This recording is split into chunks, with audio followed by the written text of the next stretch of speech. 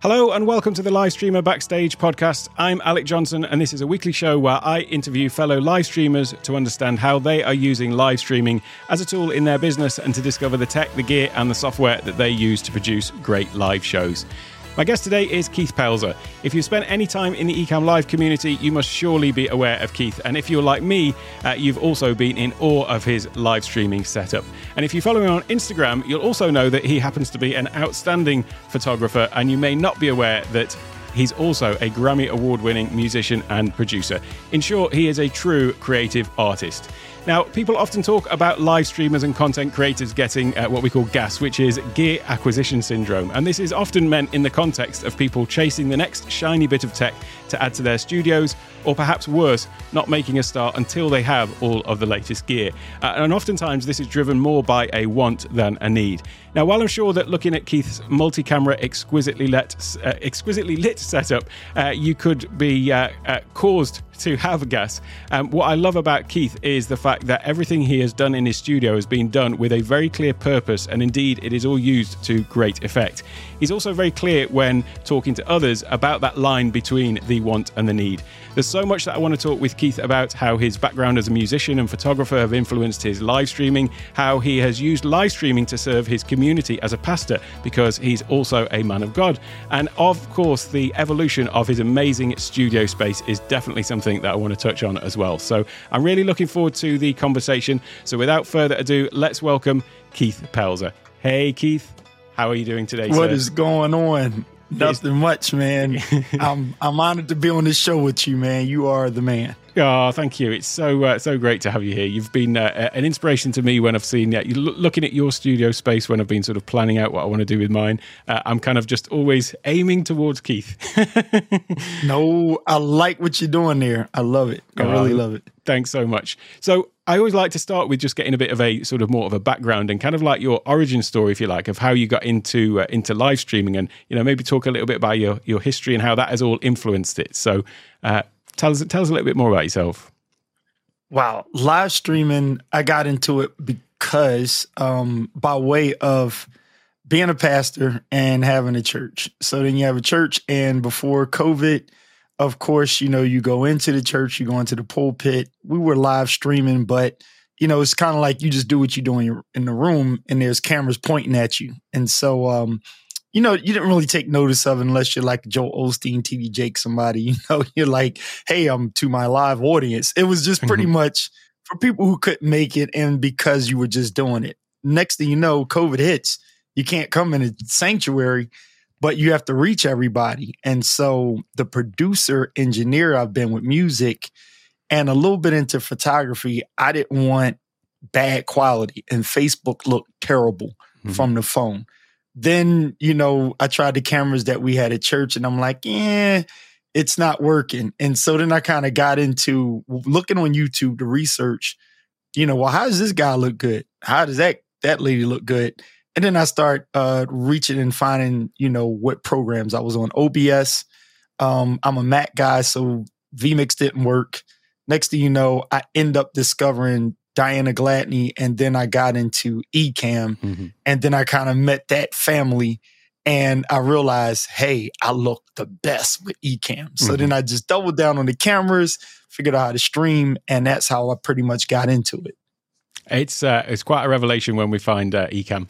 Everyone has that moment where they discover it for the first time and think, wow, this is something different. And so what sort of stage was that during lockdown? When did you actually start doing that, and how long have you been doing that for now? Well, so the sermons were easy because you kind of do what you do on Sundays for the congregation, but you just got to get that camera. And so then I was doing green screen. I went through that whole process to learn how to light the green screen, and I have the ghost following you in the back, getting the lighting right, getting the right background. And then I started using the PowerPoints, and then upon discovering Ecamm, you can figure out I can do everything in here. Then I can change buy 2 cameras, and I was using a GoPro. And then I got more Sony cameras, and then it just turned into hey, let me get into like a video podcast. And then I just started going live. And then I started explaining equipment because everybody else is like, well, how'd you do that? And so that's when it kind of turned into a thing that I just called it the convos, because while we were trying to figure everything out, I was just jumping online, talking to people, meeting people, and introducing people to people, connecting with people. And it just turned into a talk show that wasn't really a talk show. And then it was also, how are you doing that? Why are you trying to do the talk show? So I try to separate the two and just blab every morning, making coffee. And then I would show people how to use the stuff that I got and put together. And so how was it sort of received by the church then? So when you first started, I mean, I'm guessing I know the answer, like people being blown away, but what was the uptake from other people as well?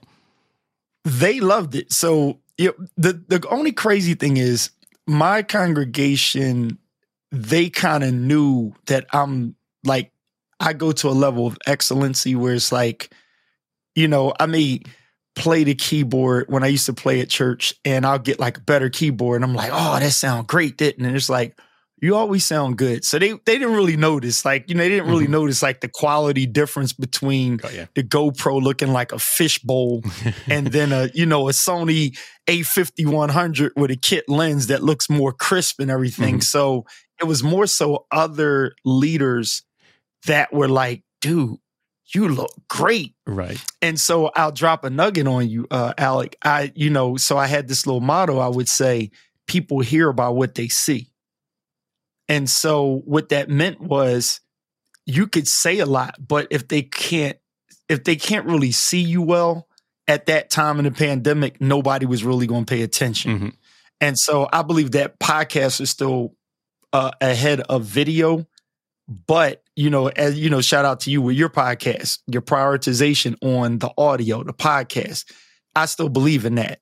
But for a certain period of time, if you didn't look a certain way, people weren't really giving you the time. And so I really doubled down on it. And so it was received well by leaders more so than people, because leaders were like, I need to get there because I'm not winning the battle.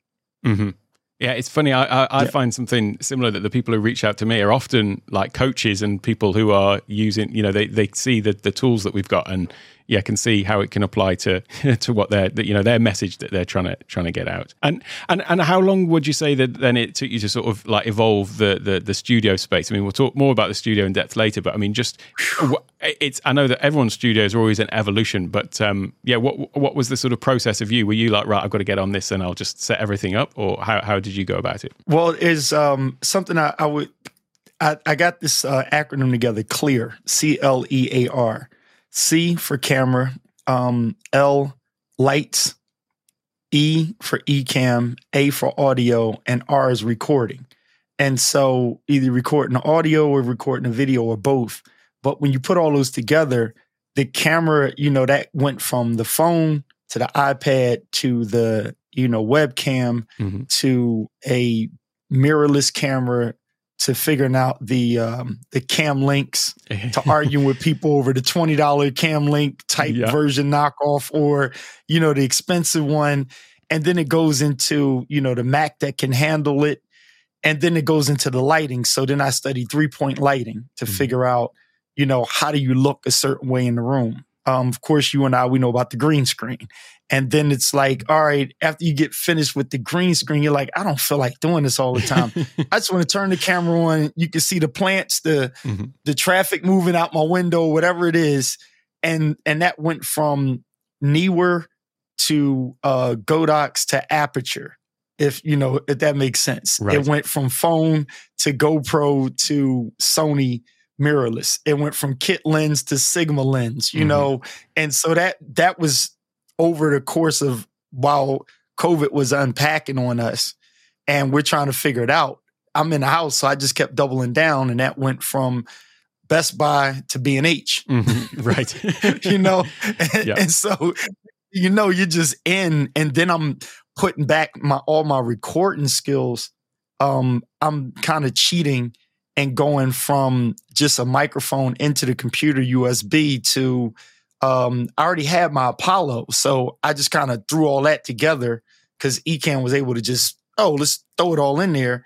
And I would throw it all in there, and I was kind of cheating, and then I just figured out how to put it all together.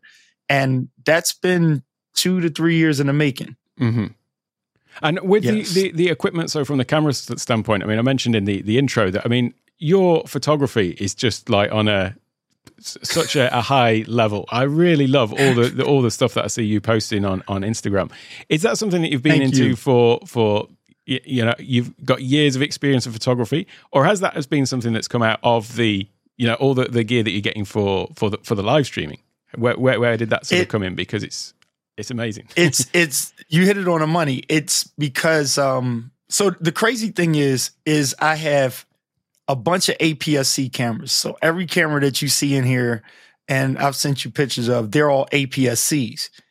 What I did was I jumped and I grabbed an A7C, which is a full frame, and I got it because you know how we doing here with, like you said, gear acquisition syndrome. It's like, oh, Alex got a new mic, and it's like, he has the X, so you want to get the X1. Yeah. You got a one up or you got to get the same thing. He's got the green, I'm going to get the blue. Mm-hmm. And it's kind of like iron sharpens iron, cool competition.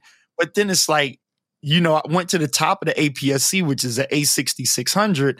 And I'm like, the A61, A66, A5100, and live streaming, tomato. Mm-hmm. Sigma lens, I can make a kit lens look just as good with the right lighting. Tomato. So then I'm like, what is a full frame? And it's like, full frame is better. I buy the full frame and I'm like, it doesn't really make my live stream look any better. So I'm like, I got to put it to use. Right. So I started taking pictures with it and it's looking better. And so once the pictures started looking better, I said, hey, I'm going to get into photography. Mm-hmm. And I got into it and I just went all out and got a G Master 7200. And I got the Sigma 2470 first. I figured out how to work the camera, and then I went to the next level, and that's all she wrote. Uh-huh. Well, it's just, I mean, you've got such you're obviously a naturally creative person, but you've got such a creative flair for photography. I just love seeing all of your Instagram posts. It's awesome. And that obviously must, feed back into, everything that you're learning or have learned from live streaming as well. So it's it looks awesome. Thank you. Do you want to perhaps talk a little bit about like your background as a musician as well, and how's that sort of fed in? Because obviously you've got a deep understanding of audio, and what sort of have you taken from that to bring into live streaming, and maybe what is that didn't translate, or something that you still had to learn from an audio perspective with live streaming that you didn't necessarily bring over from the musical background. Oh, okay. So with the music. I was still trying to produce. I was still making songs. And so I started recording how I was making music. And I was doing that in Ecamm because it was like a way to do recording. And because I had the multiple cameras to kind of show off talking, I started pointing at the keyboard and making songs and tracks and everything. And also live streaming because people wanted music. I was able to make my own music because the clearances and the copyrights was doing too much. So I'm like, if I play my own stuff, I can't really get flagged the same way.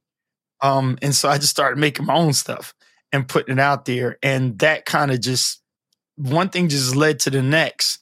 And, I was cheating because I was actually using a condenser mic. So these mics that you and I have, and then the SM7B, the MV7s, these mics are great. And that's all you need for live streaming. You can do so much other audio processing to make it sound great. But I have this expensive condenser recording mic. It's like about $2,000. It's not super expensive, but it's $2,000. You don't need that for live streaming. Yep. And I had that for quality vocal recording. Right. And I was using that for a while until and I'll keep some people nameless. People aggravated me because they didn't understand quality. Right. And they were like, oh, you don't have an SM7B. And I'm like, you don't know what real audio is like, dude. Yeah. I'm a Grammy Award-winning recording engineer. Like, dude, okay, so I got the SM7B just to see, let me make this sound better than everybody else's. Right. Let me make the MV7 sound a little different or better than somebody else's.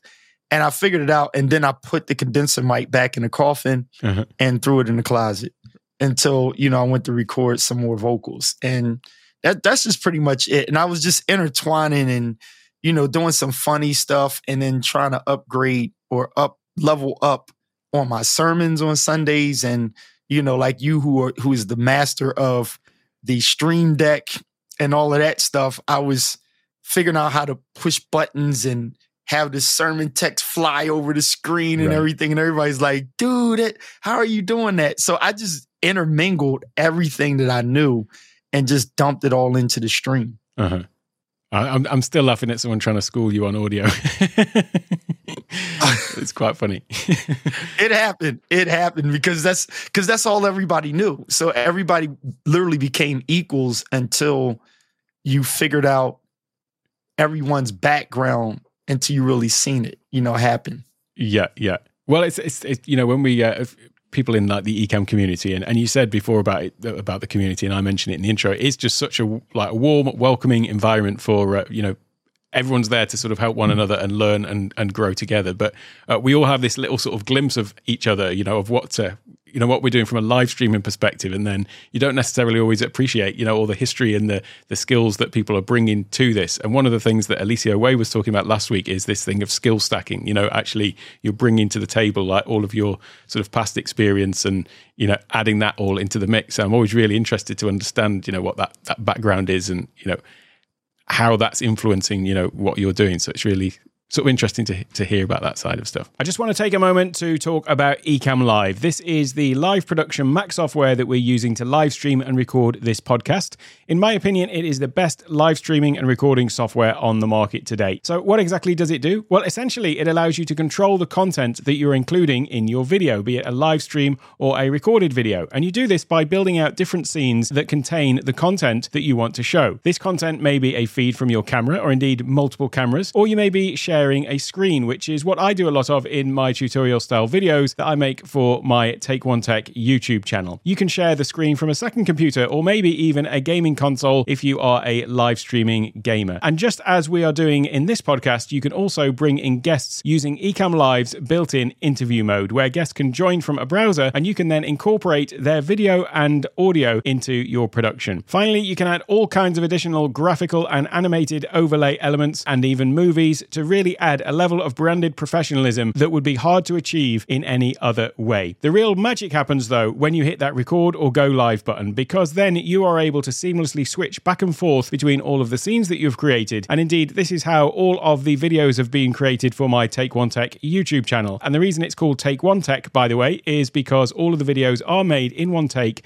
with no edits. I just hit record, make the video, and as soon as I hit the end recording button, the file is there and ready to be uploaded straight to YouTube. What I love about Ecamm is not just the ease of use that it has when compared to other live streaming software, but also the greater flexibility it gives in terms of layouts and designs that you can create for your shows when compared to some of the hardware streaming solutions. And one thing that makes Ecamm great specifically for podcasts is the fact that it has the ability to record isolated audio tracks. So once we finish recording this podcast, I'll have a separate audio file for me, my guests, and any other audio tracks that have been a part of the recording. That makes the editing and repurposing of the content for the podcast so much more streamlined. It does have another little trick up its sleeve though, and that is its virtual camera feature. This allows you to take the video output from Ecamm Live straight into communication apps like Zoom, Microsoft Teams, Discord, and so on. This means that rather than just appearing in Zoom meetings with a regular camera feed, you can now show up with all of the amazing production values that Ecamm Live gives you and deliver that straight into your Zoom meeting. And trust me, when you rock up to a Zoom meeting with Ecamm, the other participants will be truly amazed. So whether for live streaming, recorded video content, or to level up your Zoom game, I highly recommend you give Ecamm Live a go. You can get a free trial by going to takeonetech.io/ecamm. That's ECAMM. takeonetech.io/ecamm. And of course, you can find a link to that in the show notes as well. You will certainly not regret giving it a go. Now let's get back to the show. And I know you do stuff for other clients. So what sort of client work do you do in terms of live streaming? Is this something that you offer as a service to help other people as well? Or so what I do is so I put the room together. So I'm an innovative thinker, or I think past what something does for me because it's just in me to help other people.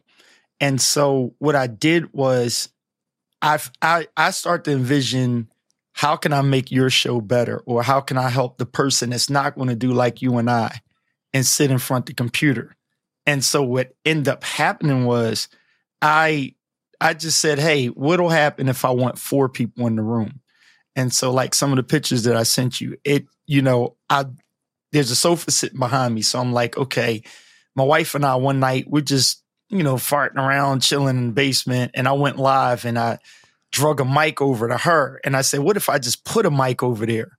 And so then I put 2 mics next to the chair over there on the small tables so that anybody that walks in the room and sits down, I can start having a conversation with them and record that conversation, which is basically what a podcast is all about. Mm-hmm. So some of the clients, one show, her name is Dr. Deirdre Jackson, the flip side of adversity. I was on her show and I said something to her audience. I said, you have to protect your yes.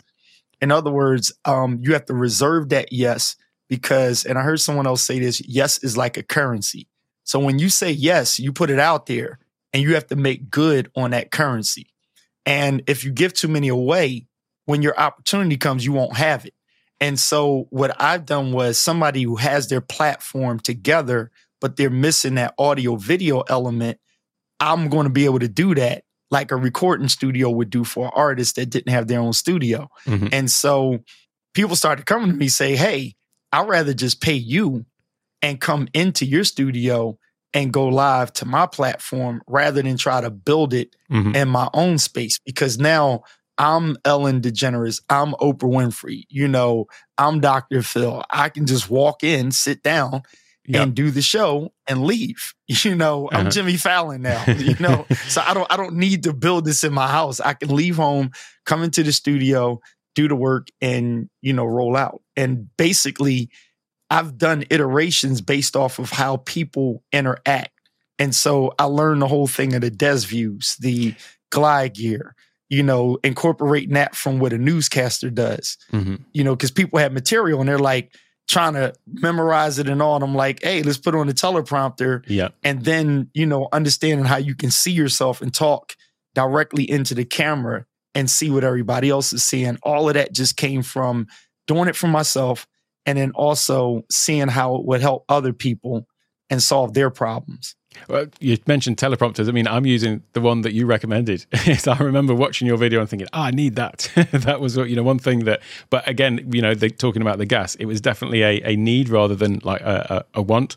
So I'm using the exact, one that you recommended to me. And it's been great. I've been using it for a year or more now. And it really does help. I don't tend to read off it as such, but for the, the confidence monitor to be able to see what's going out and have the eye contact, it makes such a huge difference. And certainly anyone I've spoken to on Zoom has appreciated me looking at them rather than looking off to the side or whatever. Right, right. Yeah, I don't, it's amazing because the glide gears, most of my clients use it more than I do. So it's very rare that, I'll just sit there and, hey, I'm going to use the glide gear and talk into it. I normally just stay in that one spot and look forward. Yeah. And, and it's small enough that I can see it, because I don't really need it to read everything. And I kind of can manage my eyes to look at the screen a little bit, but the clients use it, they use it more so than I do. And so like, I literally could take them off the desk, but I'm like, nah, I'll leave them there because I'm going to need them. Yeah, it does make a big difference just to even be able to see what's going on. I think for I guess that's why they call it the confidence monitor. But for people who are unfamiliar with, filming, to be able to look at themselves as well, it sort of definitely helps from that standpoint. Now, with the studio setup, I mean, you mentioned there about having the different things and the different positions that people can be in, different camera angles and all that kind of stuff. How many cameras are you up to at the moment? What's the camera count today? You know what? The camera count is 7, but I literally only use 3 at the most. The 7 cameras came as a result of seeing how much I could do. And then it got to, okay, now I'm going to figure out why the cameras freeze, and then I'm just going to figure it out. But I'm not doing it because I need 7 cameras. I'm doing it because it's fun. Yeah. And, and then I was just trying to, tick everybody off with the A10 Mini and say, oh, I can hack, I can hack the ATEM mini thing in Ecamm. And Yeah. then it just ended up being like, you end up getting on people's live, or you go live and you realize I'm sitting in one spot and the one camera is doing more than enough. Mhm. And I may show a overhead or I may show a beside me. Uh-huh. But other than that, it's like just flipping the screen around. It just starts to get like, okay, I'm just doing it because I'm having fun. You know what I mean? Yeah. It's like an ATV and you got 8 cars, but you just scooted around in some dirt. Mhm. And you never use it to go to the supermarket or nothing like that. And so the one main one that I use is the jib. So the jib, I use that because that camera, I can set it to explain something, and I'll just have this front camera, the jib, and maybe a room shot, and I'm done. So 3 cameras is basically at the most what I'll use on a live or an instructional, and that's it. I'm looking for a way to justify the jib because it does add something to the shots, though. From a creative point of view, it looks good, but I certainly don't have a need for it just yet. You can accomplish it with a slider, like a cheap slider, or like the lower end Edelchrome slider. Because now it's just like, I mean, I've made a use for the jib because I literally use it for people that sit on the sofa behind me. Got you. Mm-hmm. It comes in very handy where I can just program it to pan between the 2 or 3 people on the sofa. Yep. And move that shot. But yeah, other than that, it's like, nah, skip it.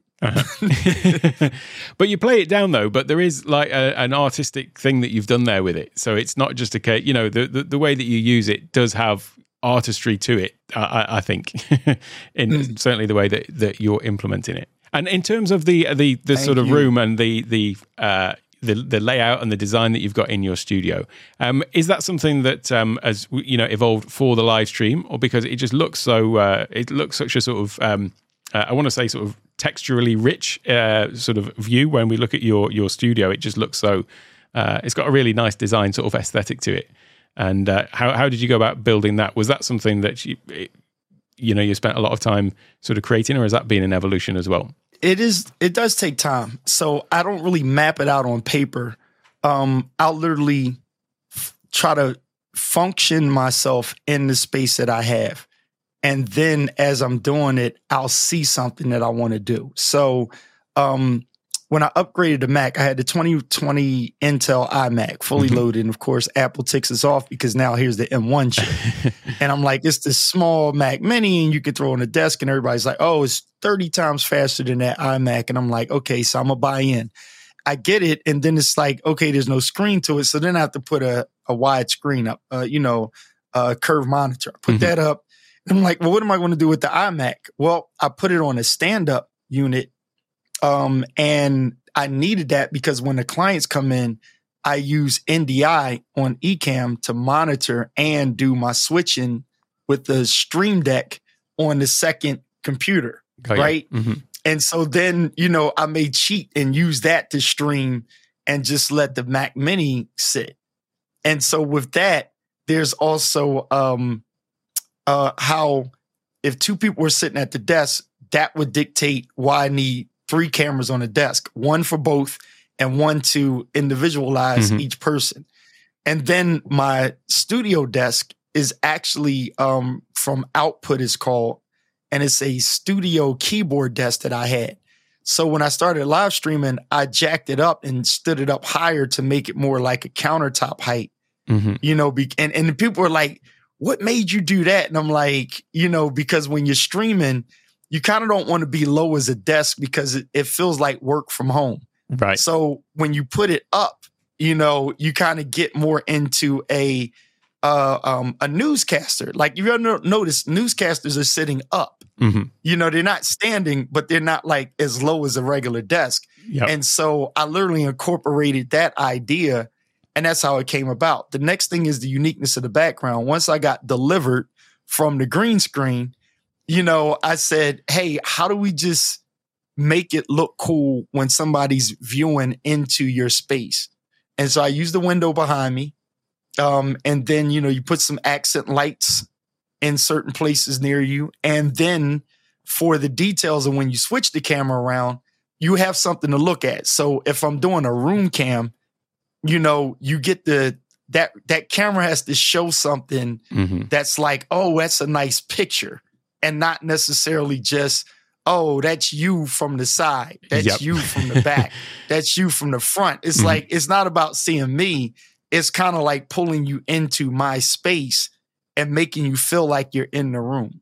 And the lighting that you've got going on as well, I mean, it does have a sort of really different vibe depending on the way that you've got it set up. And I forget who it was now, that I was watching somebody on their live stream, and it was only after a while that I realized, that's been done from Keith's studio, because it had a different sort of vibe to it because the lighting was all different. So it's great that the sort of creative side of, creating the creative lighting aspect to it as well, something that I've always been impressed by. Yeah, and you know what? And I got to say, for those who are listening, you have to look at Alex's setup when he goes live, because I love the simplicity, but the uniqueness in it. Like, it stands out. It's not just like you took a simple approach to your live setup, but it's not a boring, like predictable, simple setup. So everybody can be their own person. You can be a simple person. You can be an eclectic person. You could be a detailed person, a minimalistic person, whatever it is. Make it unique and make it make sense, but don't make it so predictable that it's like, oh, you're the same type of clutter person as the other person, or you're the same minimalist person as the other one. It's like, find your uniqueness. And when you find it, you don't actually have to point out what you did. People will see what you did, and they'll see what you're doing, and they won't even be able to actually duplicate it. They can grab certain things the same as you got. Like, somebody will say to me, oh, what light is that? And they're going to go get that mic. What mic is that? They're going to get that same thing, but they're not going to be able to duplicate exactly what you're doing and how you do it, because they'll never understand it, because it's organic. The way I did my room is, if nobody could see in my room and you just came over, would you be impressed with the room? Not how it is on camera, but if you just came in the room, how would you feel? So it's basically like, whatever you would do to your living room, do that to your studio. Don't do what everybody else is doing, because you don't live like they do. Make it how you live, and then just emphasize that and let the camera do its work. That's a great point, because you do see many people just trying to just copy the background and the things that they've got going on in other people's spaces. So one of the reasons, by the way, why mine tends to be quite bare, shall we say, so that I've not got a lot going on, but I just use the light to sort of change the color. But because I use this is my live streaming studio, but it's also my Zoom studio for when I'm doing my business calls and things like that, I actually like to have a plain background for that, just so that there's no distraction of what's going on for those type of calls, for me, for the kind of stuff that I'm doing. But that's why I went with the sort of plain look. But I'm definitely working in. I love it, but it's a unique plane. For the longest time, I used the green screen. The first sort of 6 months on YouTube, because I wasn't in a dedicated studio. I was just down in the back corner of my basement, so that was just all green screen. So I went through that same process as you, starting with the green screen, and then felt good to sort of break out of it eventually. And so perhaps we can talk then a little bit about like the actual things that you've got going on there, maybe in terms of like lighting and so on, and like you talked about the 3-point lighting. So what have you done in terms of like adding light to it? And you've got a couple of things that are a little bit unique that I'm certainly not doing, like with your lighting from above and all that kind of stuff. So what have you got going on in there in terms of your sort of setup? So on the main setup that I use, I just have two aperture. They're the Amaran version. So save a little money. They're the 100Xs. Bicolor. And I got the bicolor because of clients. I was cool with 56, Kelvin. I didn't care if, 42, I don't, whatever that is. I didn't care about the bicolor, right? I just kind of used the color lights behind me to do it, and just boom, here's light. So clients would come in and go, oh, I need it softer. And I'm like, oh, Lord. So I said, let me get a bicolor light to, change the tone of it. And so then I saw how soft boxes work. And then I put the grid over top of it to focus the light, so it's not just super bright. And then I got kind of like from DSLR Shooter on YouTube. Oh, I liked him. How he had that. Yeah, I liked how Caleb, I think his name is. I like how he had that soft look. And so I grabbed that. And then I also love Tom Buck's, Yep. bright look. Like, so I'm like, let me find me looking at these two guys. And that's where, in the pictures there, and for those who can see, it's the overhead light. You kind of knew there was an overhead light you put there, or backlighting, and then you have your soft boxes on either side. Every now and then I'll play with them, but mostly I'll just do it to light up, add a little bit of shine behind you to float a little bit. But that also comes from the space behind you and the lighting and accents behind you to give you that, distance. So I used to play with the lights a lot, and now I just kind of just cut them on and just let the chips fall where they may. Now what I do, a little trick that I'll do is if I'm stationary and not showing any other angles, I take the Loom Cube, and I just put it right underneath me so it'll light my beard and, give some uplighting for more of a perfect look. And that's basically all I do. I don't do much with the lighting anymore. And all of the another trick was if you go and you grab a bunch of hue lights, the issue was, now you're fine because you're overseas, but you have to change and put it on PAL and not NSTC or something, because you'll see that flickering. Right, so this camera right here in front of me, that's on PAL. The other two in front are on PAL. But the other, like the 851s that shoot, if I were to switch to it, you might see it flicker a little bit. Right. But, I didn't change those cameras. I just left them. Yeah, that's can be an issue when you're also not like using video lights and things like that can have that effect. You mentioned DSLR video shooter. So when I was looking to set up my YouTube studio, it was him for all the sort of the camera and the lighting stuff, Tom Buck, of course, for all of his stuff with cameras, lighting and audio, and then also did you listen to or watch Podcastage with Bandro talking about audio? I suppose you've got the audio all sorted from that point of view, but Podcastage is another one where he just talks all about microphones. So those are sort of great resources from that point of view. And so, who else would you say that you've, you sort of drew from from the live streaming side of stuff in terms of, to get more educated with this kind of stuff? I would say after you take Caleb, you take Tom Buck, live streaming pros. They were a part of, I would watch them, but then everyone else was just people in the Ecamm community where it's just iron sharpens iron, and it's amazing because in the community of Ecamm, it's a bunch of people that have been watching somebody else, or they learned something, and whether they really got it or not, they tried it. And then, credit just kind of goes around to different people. So confidence monitor, I found out what it was. And then I seen, okay, this is how you use it. And then this whole Lilliput thing that I put together with the Desview T3, I came up with that myself because, I just wanted something to fit on there. And I'm like, I'm not putting an iPad under this, and then a couple of other things. It's like the whole Google, it is like Google University, right? Yeah. And you kind of find out, what do I want to do? And then if you don't know what to do, but you want to do something else, you kind of just surf and you float, and then somebody will catch your eye. And then you can dissect what they're doing. And I just don't actually try to copy anybody. I just kind of look at what is the unique thing that they're doing that's universal. So the standards, a camera, a mic, those are standard. You don't not use a mic. How else you going to be heard? You don't not use a camera. It's just, what's your combination? So another little trick is I use 30 millimeters are my favorite. And I'm using a 16 millimeter lens now, but the 30s were my favorite when other people were like, no, you got to get the 16. And I'm like, that's not what I'm using. And the people that started liking me, they were like, what's the one you use? I'm like, it's a 30 millimeter because, it's a more tighter shot. Right. And there's distance. So, I try to teach people, find out what works for you. And if you like Sigma has 3 lenses, that 56, the 16 and the 30.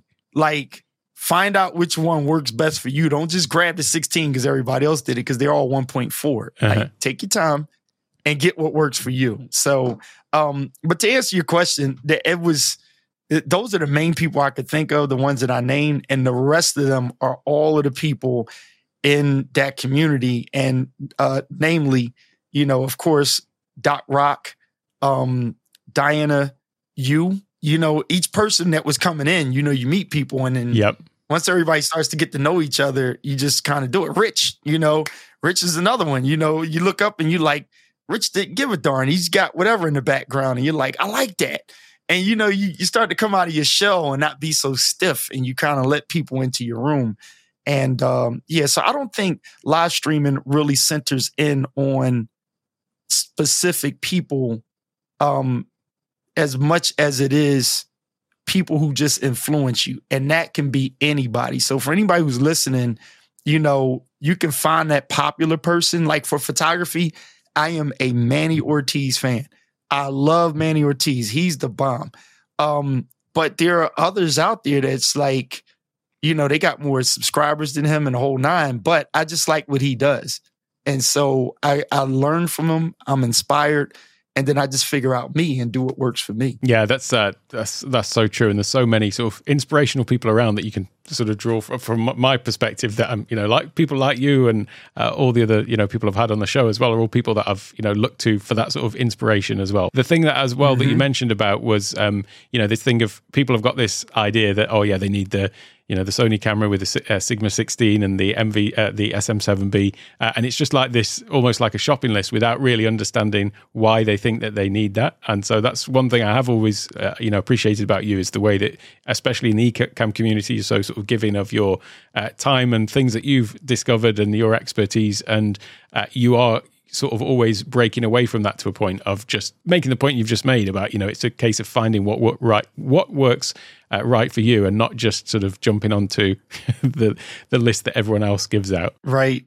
Because later on, people will get upset because, they'll get it and not know, like, Alec is going to get the new Elgato pedal, 6-pedal. That's what Alec knows what he's doing with it, or the new Stream Deck 64, 82 or something. Alec knows what he's doing. Now watch Alec's video and see, okay, does that work for me? Because he's going to do the work. He's going to put the time in. But if Alex says, mate, I like it, but, it's not for everybody. Listen, if not, people are just like, oh, go grab it.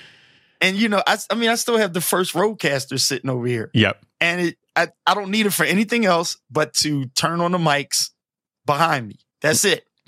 Or play with the telephone. I don't need it for anything else. When I go out, I record into it. I don't need the newer one because I use the Soyuz boxes. Like, that's kind of like a cloud lifter. Right. But that's like a secret sauce that I use for my audio. So I don't need, the next camera. I don't need the next lens. The ZV E10, that's what I'm using right here now. And the reason I have it is because the monitor flips out to the side. And because this is in front of me, I don't want it flipped up. So, but for the other cameras, I have an A6100 behind the glide gear.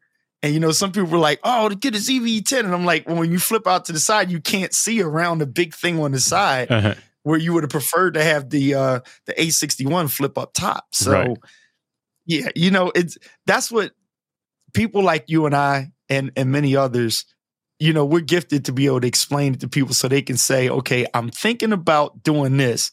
Let me see if Alec has a video on it so I can know, You mentioned there about the Rodecaster as well. And this thing of, that leads back into the whole gas thing, which is, the Rodecaster Pro 1 was the best device of its kind on the market. And it's no different today than it was, 3 months ago before the RCP2 came out, and yet now suddenly people are like looking to, I've got to upgrade because it's a new thing. It's like, yeah, well, the other one's still perfectly fine, and in fact probably can do everything that people need.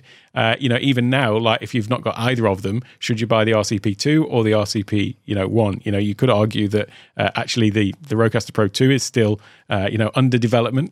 it's a released product, but it's not free from flaws by any stretch. So it could be that even now, where you've just got to make the choice between the two, that the RCP 1 is still the better choice. But there is this this sense that people have that they've got to always be rushing to upgrade or buy the next new thing. Yeah. Yeah. Like I say, I've always appreciated your sort of stance on this and where you come from in terms of the advice that you give in the Ecamm community. Thank you. So, in terms of the studio space you've got, then, what do you see as sort of doing to evolve it any further, or are you just sort of pretty much like it's done now, or is there anything that you would like to sort of change or upgrade with it, or things that you'd like? Having just been talking about upgrading, but I mean, I'm someone who I'm not like rushing out to change loads of stuff, but I do always have ideas of things that I would maybe like to sort of switch up with it. Is there anything that you've got in mind for, or additions or any future plans that you've got for it? Yes. One specific thing I'm going to do is I want to get rid of the sofa behind me, but I have to talk to my wife to find out. And she's like, I just can't give it to anybody and we don't have another room to put it in. Right. But I probably will get rid of the sofa so I can put 4 chairs back there because the sofa's so big. Only 3 people can sit on it. Because some of the clients that I can get and some of the ideas that I have for my own show, that I actually don't even have a show technically other than just a platform that I'm not like consistently using it and I haven't zeroed in on what I'm going to do and just, put 2 feet on the gas.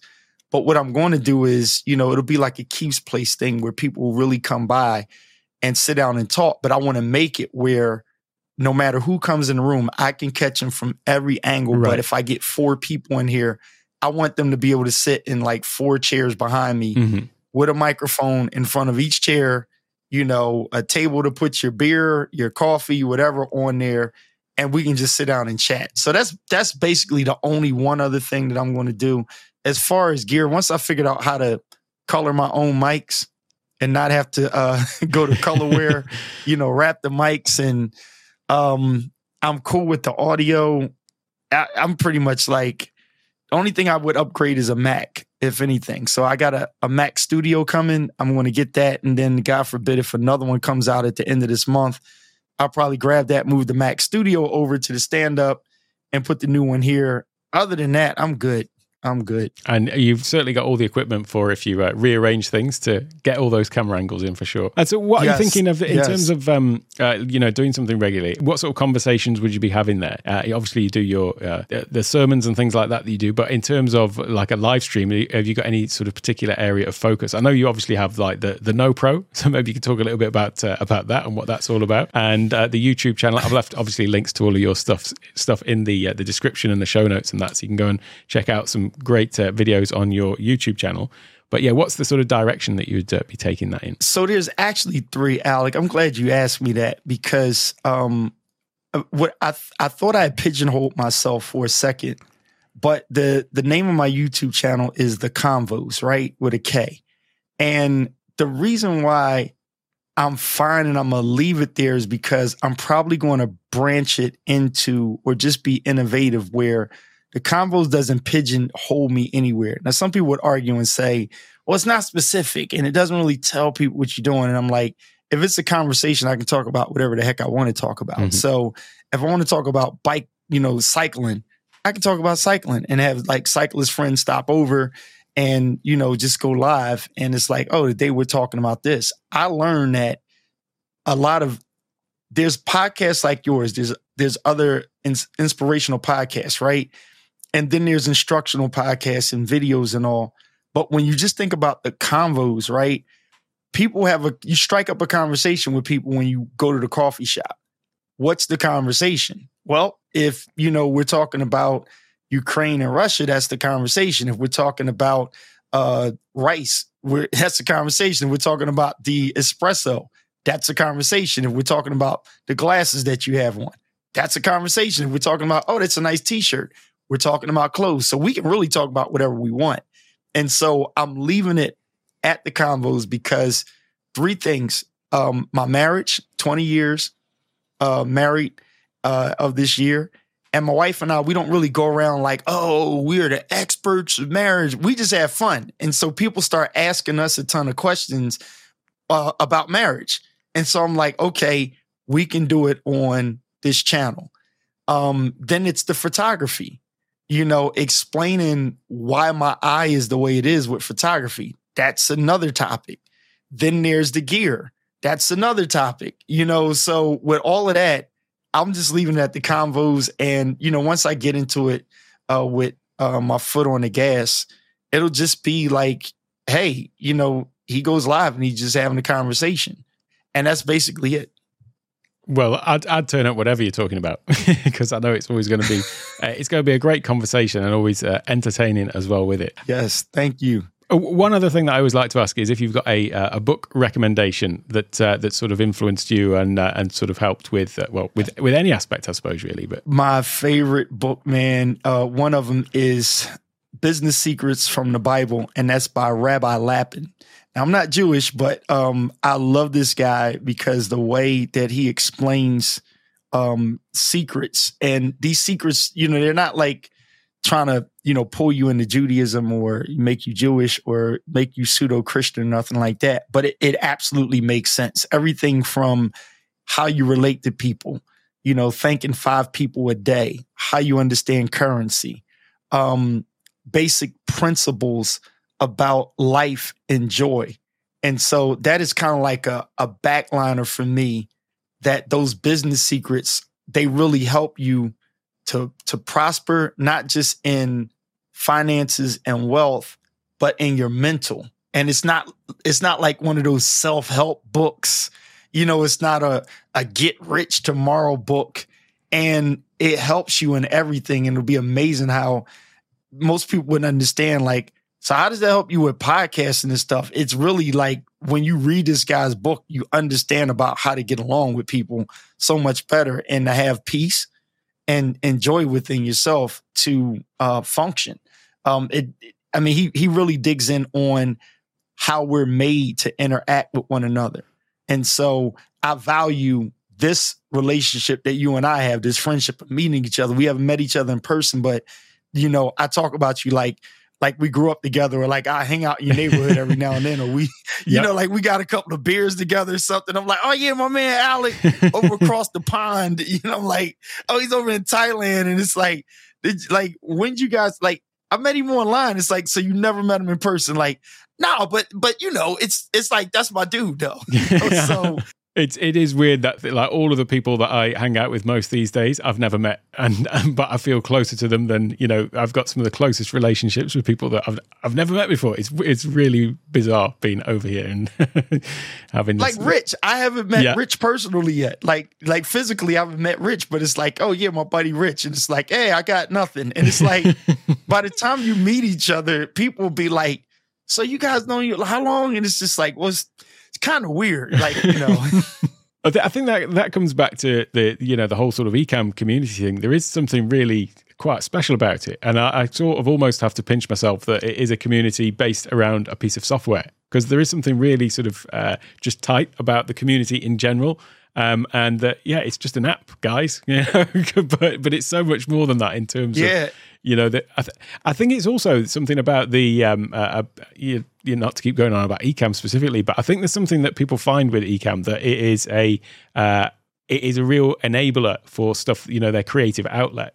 And so suddenly they realize that they have this tool, and it removes this barrier for creativity that was previously there with, software like OBS and things like that were not really as such a joy to use. Right. And there's a real joy that is brought through, just being able to switch things with the touch of a button and let your sort of creative juices flow with eCam. And I think that we're just all sort of buzzing off that in the eCam community. And so we're united by that common joy, if you like. Absolutely. As we're getting close to the top of the hour, any advice that you would give to people wanting to either get into live streaming or that already are? What's the final bit of advice to give to people? Yeah. If you're from the building side, DJ Rob, he's out in Vegas. Him and I, we're kind of like, we're like, I met him personally, and I seen this immaculate, wonderful studio that he put together, from vision. And him and I are kind of like you won't really find us with our own show, like really going full steam ahead. But it's like, we're always thinking of like, oh, how can I get you to do it this way? How can we get the room to look that way? Or what's the new angle? There are people like us. Then there's people like Doc Rock who can set it up, but he can also do the show. Then there's you and I, we can relate, where it's like you can start from scratch and just take everything that you've already been in life and just implement it into learning, growing, innovating, and not being afraid to do it. You have to know your why. A lot of people don't know their why. If you're like me, I know my why, but it's hard to explain my why to people. Like the photography, I'm really flourishing with photography because my brand on photography, I'm building it, is called Candid. So if you look at my pictures, you may see like an orange writing or black and white or something at the bottom. My tag will be Candid with a K. And what that is because I started getting work off of taking candid shots, not, hey, say cheese, stand in front of this. It's just basically like I just go into the room, follow people around and just take pictures. And they're like, oh, I like that. So when you learn how to just flow in who you are, build around who you are. And if you're not a creative in that space, that's when you take all of the master classes that Alec has. You take the master classes of Adrian Salisbury and different people just to get the basics, because even at basics, you might build a podcast and say, hey, maybe it's just audio for you because you may not have the time to do all of the video stuff. If that's not your lane, don't do it. This is something I just want to say. That's the nugget I'm going to drop. I still believe podcasting, I think statistically, is still way ahead of video, right? And if that be the case, podcasting, there's so many programs out there to do podcasting with, and these mics that we're using right now makes it so easy. I mean, we could do SM7B, we can do other mics, but in simplicity, you can just take a USB cord. And I got to shout out Heather, Tom Buck's wife, Heather Creates, right? She was on a podcast, a video, and her and another guy that's got like millions of followers, right? They're both using USB mics. And all of us are sitting in the comments section with SM7Bs and extra audio gear and roadcasters. And it's like, Heather's just like, I don't like to do all the stuff that Tom does. And it's like, it's simple. So people, you can have your laptop, plug in a Shure USB mic, plug it in and let it out and, go for your conversation. And then if you're feeling the bug, step into it lightly. Or if you are, rigorous, just dive in all ahead, but just know gas going to get you. and it's that as well. It's the content is the thing, that's going to bring people in ultimately. So you can have all the best gear, but if you're not sure on your purpose and you're not feeling that, then that's going to be felt by the people who are watching as well. So yes. It's funny. Tom Buck often talks about, people saying, "Oh, haven't you got fixed Heather up with a Rodecaster or something like that?" And she's like, "She don't want it." And Heather's like, "I'm just happy with this," and she does an awesome job with it. So. It's it's definitely not the. Well, here's what's interesting, Alec. If you notice, I follow Heather on IG, and Heather is, I think she put a post up and was like, I was trying to do this creators economy or something which she was doing, and she's like, I want to tap into doing what I feel more than what I feel like I should be doing. And I was like, that is just so genius, because we all laughed at her. Not in a bad way, but in a funny way, because we dug in and found an old video when she was literally in tears, and it made me cry. I was like, oh my gosh, I'm actually crying with her. And I'm like, this is you like years ago, and it's like, she didn't like really pick up on that. She started doing what she thought she's supposed to do rather than take a creative space and do what really works for you and who you are. And so you can find a line. It's like driving. You don't drive where somebody tells you to drive. You drive to get where you are going, but you have to put the car in gear. You have to, if you're overseas, you got to drive on the other side of the street. You can't just do the same side you do in America. You have to hit the gas. You can't hit the brake and go forward. So you have to follow certain rules to do certain things. But where you're going, your destination is not dictated by the rules of how to drive the car, if that makes sense. So that would be something I would tell creatives to, yes, there's certain standards. You have to pick vMix, Ecamm, OBS, something. You have to pick Restream. Got to pick that. But other than doing that, what you say and what you're coming out with, take time, find out what you want to talk about. Is it for you? And then go for it. And all the resources that you need, they are out there to get what works for you. That seems like the perfect space to wrap it up. That is such excellent advice. And we're at the top of the hour. I've left links to everything that you're doing, Keith. So anyone, you can go and find Keith there. But where is somewhere that you would specifically like to sort of direct people? Where's the best place that you think for them to go to find out about what you're doing and what you're most excited about at the moment? My IG. I would say my IG, and that's straight Keith Pelzer, KeithPelzer. And you'll see me with this shirt on. And those of you not watching, if you can't see it, it's a VU meter shirt. And I'm the guy with the glasses. Okay. So that IG, you'll see either me, my wife, or some friends. And if I get overseas and run into Alec, you're going to see pictures of me and Alec with the same haircut.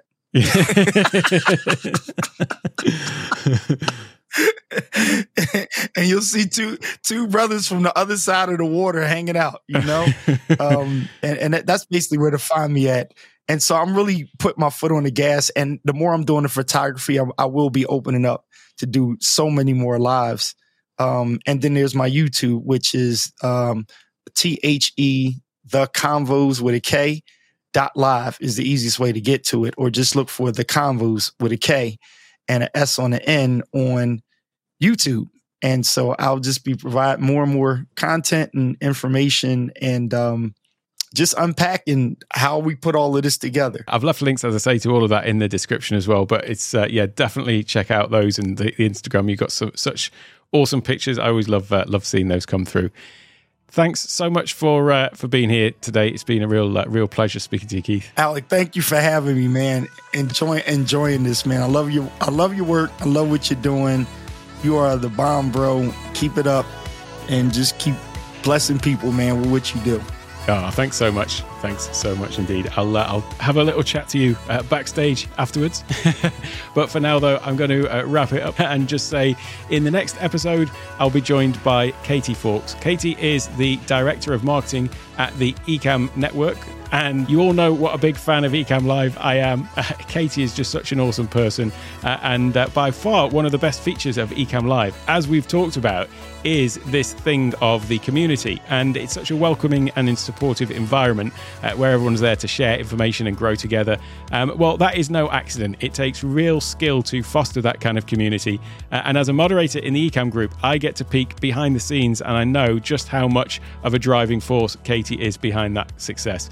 I'm really keen to talk to her about her approach, both building community, but also how she is using live streaming as a marketing tool for Ecamm, but then also as a way to serve that community as well.